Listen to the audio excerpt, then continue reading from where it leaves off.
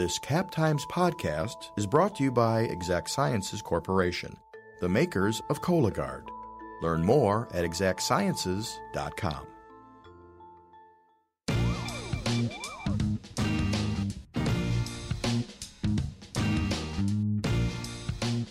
Welcome to On the Cover, a weekly Madsplainers feature. I'm podcast producer Natalie Yar, and each week I sit down with the reporter behind our latest cover story to find out why it matters. Today, I'm here with Nicholas Garten, the Cap Times Metro reporter. Welcome, Nick. Thank you, Natalie. You wrote about the new Boys and Girls Club in Sun Prairie and what it tells us about the ways Sun Prairie is changing.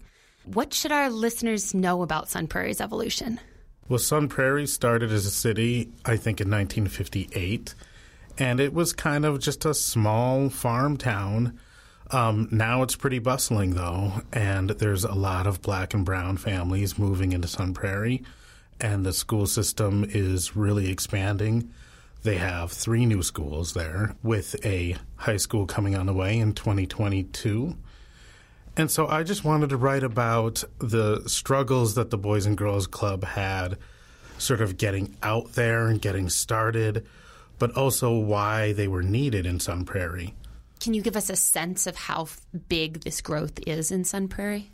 Yeah, I mean, they're estimating that in, I want to say 10 years, it's going to have 40 to 45,000 people. You know, there were less than 10,000 people there, I want to say, when I was a kid. And so it has grown exponentially. And what's interesting, that one of the things that is in our article is that the diversity of the population is also expanding. And so I think this is something that's happening all over Dane County. But I would just say that overall, Sun Prairie, it's not just like new development that's driving this growth. It's really their school system. So this Boys and Girls Club just opened last month. Obviously, you know, we don't always hear about them, but new buildings, you know, ribbon cuttings are happening all the time. What's important about this building and this project? I think it was just all of the things that went into them being able to get to that ribbon cutting. There were a lot of challenges, and I think that there were times when this project was sort of DOA and maybe not going to happen. But it was something that the city of Sun Prairie, as in like the mayor's office, was really calling for, asking Boys and Girls Club to come to Sun Prairie. And what a lot of people may not know is the CEO of Boys and Girls Club, Michael Johnson, who's pretty well known and a very dynamic leader, he was gone in Cincinnati working in a different position for some of the stuff that I covered. And so the difference between him sort of being gone and this happening and him being back in the fold, making things happen, I think was the reason why this ribbon cutting ended up happening. And to be clear, this is the first Boys and Girls Club of Dane County that is not in Madison. Is that correct? That's correct. You mentioned there's been pushback against this project. There has. So what this club is going to do was open up a Boys and Girls Club sort of, I don't know if you would call it like antenna or, you know, just a extension of what they do in this old church in an old neighborhood in Sun Prairie. And they were asking the city of Sun Prairie for some funding so that Sun Prairie would kind of have a stake in the game. And so they needed to come through Common Council there. And, you know, at Common Council meetings, residents are able to speak. You know, the council themselves debate a topic. And so I went to a city council meeting there. I want to say it was August of 2018.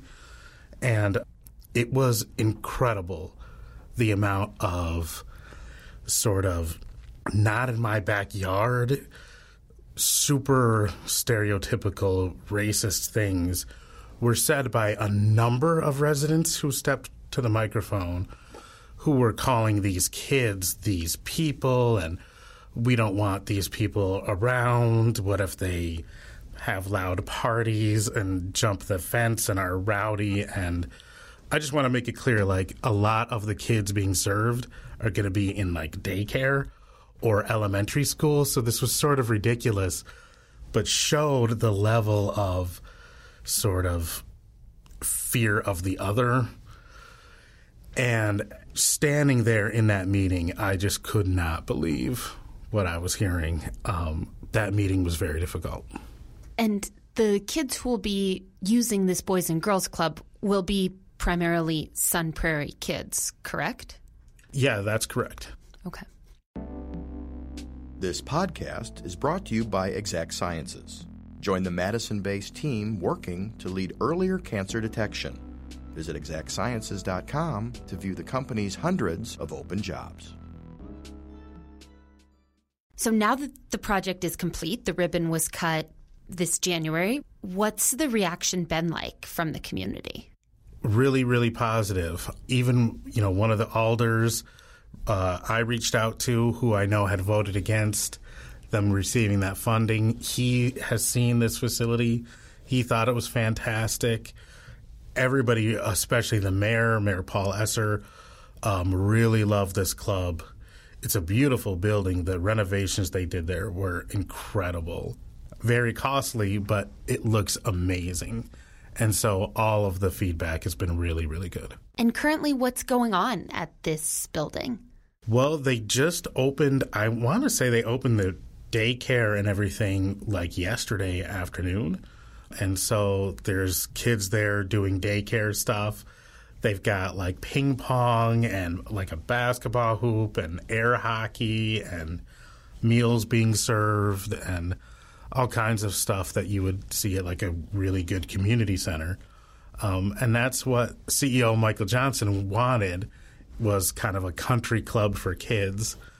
And that's exactly what it is. If we kind of zoom out on this story, what do you think this story is telling us about like communities, or how communities kind of evolve and adapt to change? Well, I think it tells the story of sort of a growing community where all of a new kind of people, so in this case, a lot of Black and brown families move out there and then, culturally are maybe not feeling like there's anything for their kids to do, and so want this Boys and Girls Club to come. But I think it just shows sort of how one thing kind of builds on another in terms of how a community grows. The school system out there is really well liked and has a great reputation, and I think that draws families. And then once those families are there, they need different things for their families. So I think it just says that Dane County's growing. And I think the story of Sun Prairie is the story of Dane County overall, for sure. And why did this story matter to you? That's a good question. I think it mattered to me because I think it says something about sort of our communities locally. In good ways, in bad ways, just in every way, it was just really real. And standing in that Sun Prairie Common Council meeting where all of this stuff starts flying, but then also the human element of wanting to provide a place for these kids to have resources, I just think is the kind of story that we should be doing here at the Cap Times, and that's why it mattered to me. And what are some of the next developments you're watching for, either with the Boys and Girls Clubs or with Sun Prairie? Well, with Sun Prairie, it'll be interesting to see how this new high school kind of goes. But also it'll be interesting to see where they expand. There's a lot of new development happening, and, I cover a lot of development. So it'll be interesting to see what the makeup is of new restaurants, new affordable housing, all of those kinds of things.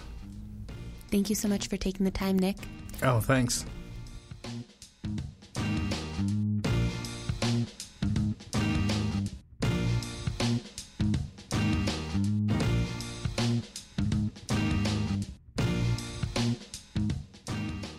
Thanks for listening to my conversation with Nicholas Garten, who spends his days tracking the changes happening in Madison area neighborhoods.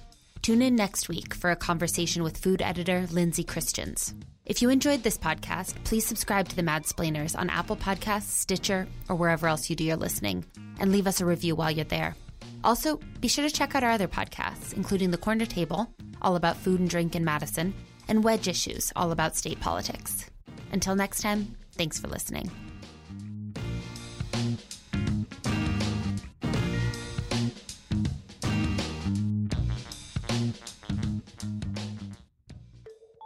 This podcast has been brought to you by Exact Sciences Corporation, the makers of Cologuard. Once again, be sure to learn more at exactsciences.com.